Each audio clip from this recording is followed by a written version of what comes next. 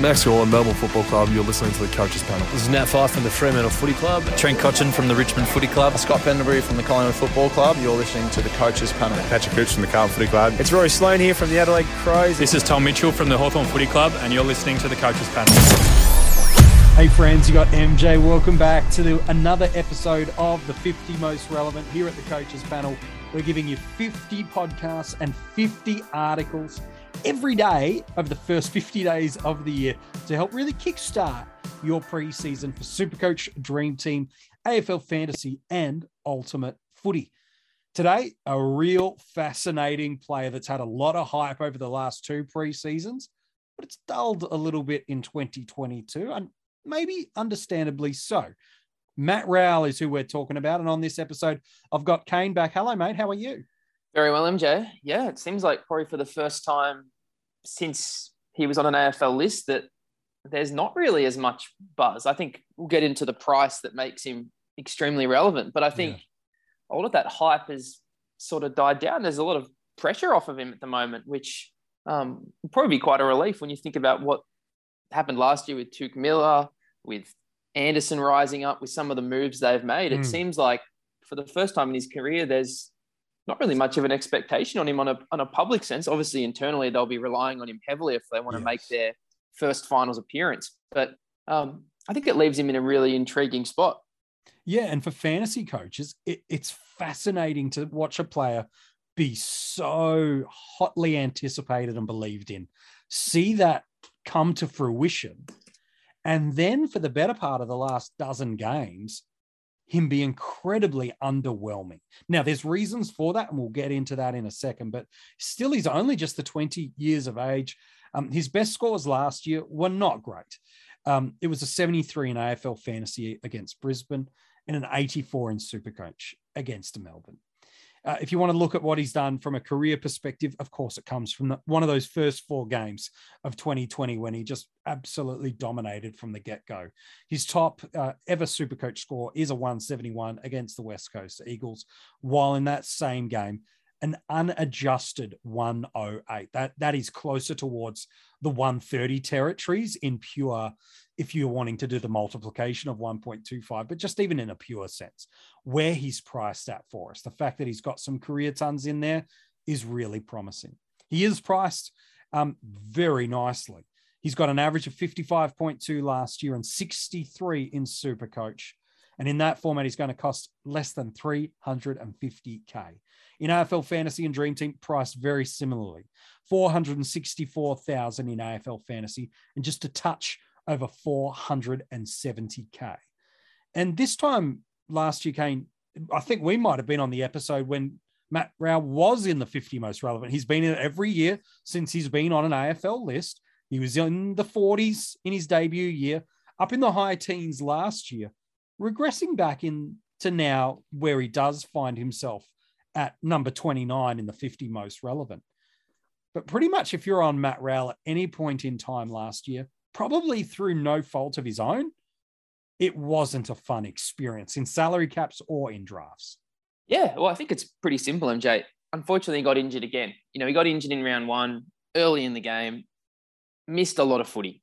And to be honest, when you not just look at him, and this is something I think a lot of people need to think about, it is extremely hard to catch back up from an in-season injury that is extended like it was for him. It was over 3 months of footy that he missed. A long time. So you read about those numbers. They are, below what expectation was for someone of his caliber. Think about this guy as well who came back after he missed a large chunk of the season. Dylan Shield, a guy that's nearly got a decade in the league, been a 100 guy. He came back after a layoff. He averaged 62 in DT, 67. Like, you think about a Josh Dunkley. Dunkley would almost feel very comparable. Maybe he's a little bit higher with some tackle count and some other elements there. But... Well, and think about the side he's playing in, MJ. But true. My point is, he came back, and in his 5 games in the home and away season, he averaged 63 and a 71. Yeah. So my point is, it is so difficult when you suffer a long-term injury and you are limited in your training to come back in the season and produce anything. Yeah. It is extremely hard. So it's not just a Matt Rao problem. No. Those are two guys that are proven elite scorers who are much older, have much more experience at AFL level, have played way more games, and they're elite scorers, and they're going in the 60s as well. So I'm wiping that slate fully off my books. I think you have to. Last year, you go, like you had one game of 20 plus possessions. He didn't even have much of a preseason prior to that injury anyway. So for me, I go, I'm prepared to give him the benefit of the doubt. For some, that might be too much, MJ. But yeah, there's way too much information to go, oh, he's not the premium we once thought he could be. He's not the fantasy prospect we thought he could be. Absolutely not true. Remind ourselves of what he can be, not just in a hypothetical forecast, but can be in what he has done. In the first 4 rounds of 2020, remember, these are shortened games. This is what a first 4-game player is delivering. 18 possessions per game, 5 tackles, 4 clearances, 4 score involvements, 2 rebound 50s, 2 inside 50s, and a score build that showed he is not just the one-dimensional contested ball winner and can't do anything else. That year before that injury that impacted him in 2020 with that shoulder injury, scores, again, unadjusted in AFL Fantasy and Dream Team of 64, 108, 104, and 78. 80 was the 100 of 2020. So he is, if you want to play the adjusted average game, fine. He's basically just shy of a 90 in that format in 4 games. While in Supercoach, 72, 172, 141, and 114, that average of 100 prior to that shoulder injury. The reason we go back to this is it is reflective of what he showed as dominance across his junior years, Kane, in that under-18 championships in 2019. 25 disposals, 12 contested. In the NAB League, when he played for the Oakley Chargers, he averaged 32 possessions, 17 of them contested, 8 tackles, 4 marks, and an average of 171 in Supercoach and 123 in Dream Team and Fantasy. And so the question isn't, can Rao score? The question is, are we finally going to let him see his body allow him to do what he's done as a junior and in a small bite-sized cherry moment of the AFL? Because if his body's going to allow him to, it feels like a no-brainer pick in a few different formats this year. Yeah, and again, just to backtrack to 2020, MJ, that 4-round average was 89 unadjusted. It's up to 110 in those first 4 games. Yeah, wow. And it's up to 125 before that, because you got to take out that injury game. That's true. In Geelong. It was 88 with the injury game. Yeah. Now we know just how hard it is to produce a ton in your first season. True. Again, this guy didn't produce tons, MJ. He collected 9 Brownlow votes from round 2 to round 4, and they won all 3 of those games. So now that's a very small sample size. Sure. And at the price, the expectation doesn't have to be anywhere near that. I think if you get 80 plus in both formats, he's probably done his job in your side. And I think that's about where the line should be. The thing that impresses me last year in those games he did play, the tackle count is still very solid for a guy that's not in great shape. You know, he's got a 9 tackle game, a 7 tackle game, 2 6 tackle games. The contested possessions, 13, 12, 10, couple 9 games. The only game that he played, when he played the whole game, his lowest contested possession count was 6. Yeah. Like, that is really, really high, MJ. Like, there's a lot of guys in their first couple of years, that's the area they struggle. For Rao, that's a strength. So you got to think, when he develops that tank, when he can find those pockets for the easier possessions, that's when his score is really going to explode. So for me, he's a safe person to have in your all starting squads across all formats at the moment. Yep. The price is fine. If these cows emerge, maybe structurally you'll have to go somewhere else because, you're getting some greater value and you can do a few more things with your team. But I think at this point, he's just a person you have in your lineup. You just leave him there, and in time you'll have more information and you can either hold, go up or go down. It's a very flexible position to have Rao. Yeah. I think where the interesting part, MJ, is how people judge him in a single season draft.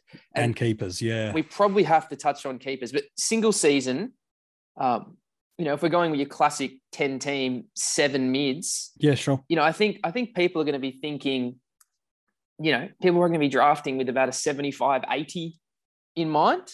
Yeah. I think if you've got him at that range, roll him up around, because I think you've got the upside potential to get 85, 90, which would take him from, an M5 to maybe, pushing M4 type of range.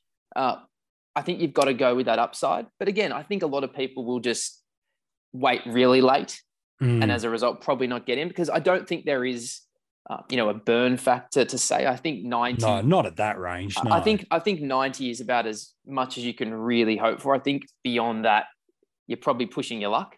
Yeah, the burn probably kicks if you're drafting him at an M3 range, expecting that start of 2020 to be normative, and he doesn't do that, that's where the burn hits. But if you're picking him at M6, M7, yeah, we know. There's we know no you get down to you get down to 70 type of high 70 type of guys at M7. So I think roll him up around. He's probably, as I said, M4, M5 at best. I think if you can find a sweet spot, but at the same time, MJ, if there's another guy you think, he's probably going up against your Lipinskis and these type of guys that have a bit of buzz at the moment. So I don't think he's a real hurt factor this year or a win factor this year. Now, clearly where it gets really tricky is a keeper, because his best years are clearly ahead of him. Yes, no doubt. He's a number 1 pick.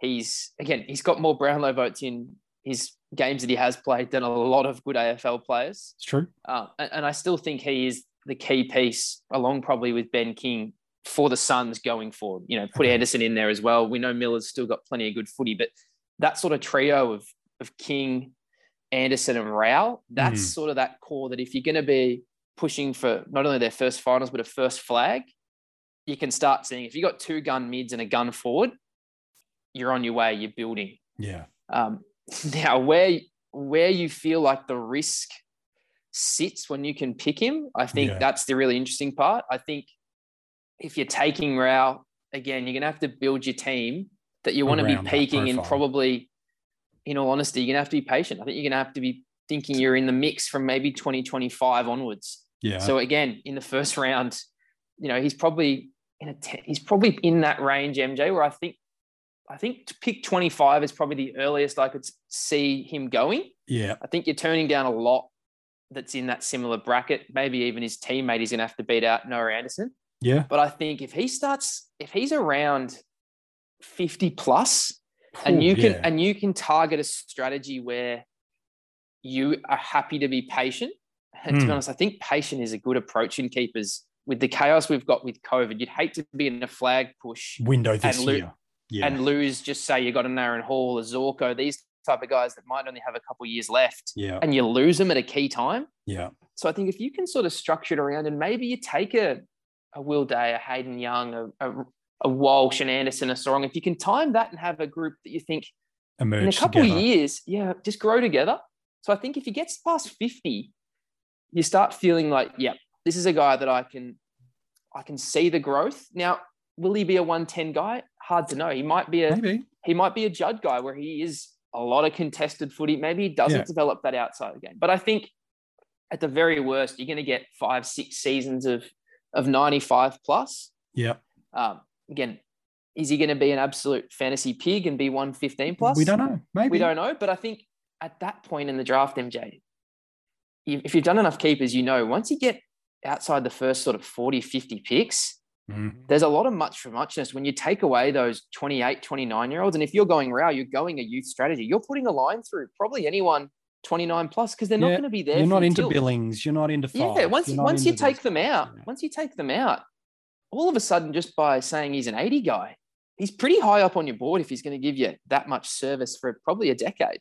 Yeah, no, it's true. And for people that already own him in an existing keeper league, probably 18 months ago, you could not pry him from the coach's dead hands. Whereas now it is an opportunity for you to potentially go and buy low. Where previously to get Rowell, it might have cost you merit and another big premium. Whereas now you might be going, man, I could I'm just using Merritt as the illustration, certainly not as a reason to player to target, going, well, I might get something back with Rowell as well as moving out of Merritt. So there's a great opportunity for strategies for coaches there. I think the upside of Rowell is he's got the potential based on junior stats and that 4-game sample size to be the best fantasy player in the game. Without any question, that's within a realm of probability. And he's also, to your point, got that Chris Judd-esque scoring where in Ultimate Footy, AFL Fantasy Dream Team scoring, where the stat stuffing needs to be rewarded, he could just be Mr. 95 and a really good, reliable guy. Those, I think, are kind of the outcome areas for him. And then in keepers, he's going to go certainly inside the top 50 picks. For most keepers, I agree. I think in the first 25 to 30 probably feels like he might overreach, just given what he's had to navigate. But as everything we get out of the club right now is he's dominating match simulation. He beat up on Tuke Miller, not literally, but in a sense at stoppage practice work. And that's exactly what Suns fans are wanting to hear. It's what Keeper League folks are wanting to hear. And also for those that are playing single season salary cap that go, he's value. You might not need a stepping stone this year if we get enough cows, but if you're looking at a stepping stone in any of the formats through your midfield, Rowell is an absolute one of the best, if not the best, stepping stone midfielder for us in 2022. Hey, Kane, appreciate your work today on this episode as we talked about Matt Rowell. No problem, MJ. If you want to go and read the article, there's a bunch more other stuff that we didn't get to in the podcast for you to go and read and check out now, not just about Matt, but all the other players in the 50 most relevant. You can check it out at coachespanel.tv. While you're there, you can sign up to our Patreon supporter group. It's one of the ways you can get involved in some exclusive access and as a way of saying thanks to the Coaches Panel for the content. Hopefully you're enjoying this preseason. Tomorrow, we get to the number 28 of the 50 most relevant, a player that in keeper leagues, you're certainly considering inside the top 20 picks. He's a young gun. He's broken out. But can he go from being a really good 100 player to being one of the next big Uber premiums across all of the formats? I think it's just a matter of time before he does it. Who is he? And is 2022 his season? We'll talk about that tomorrow in the 50 Most Relevant.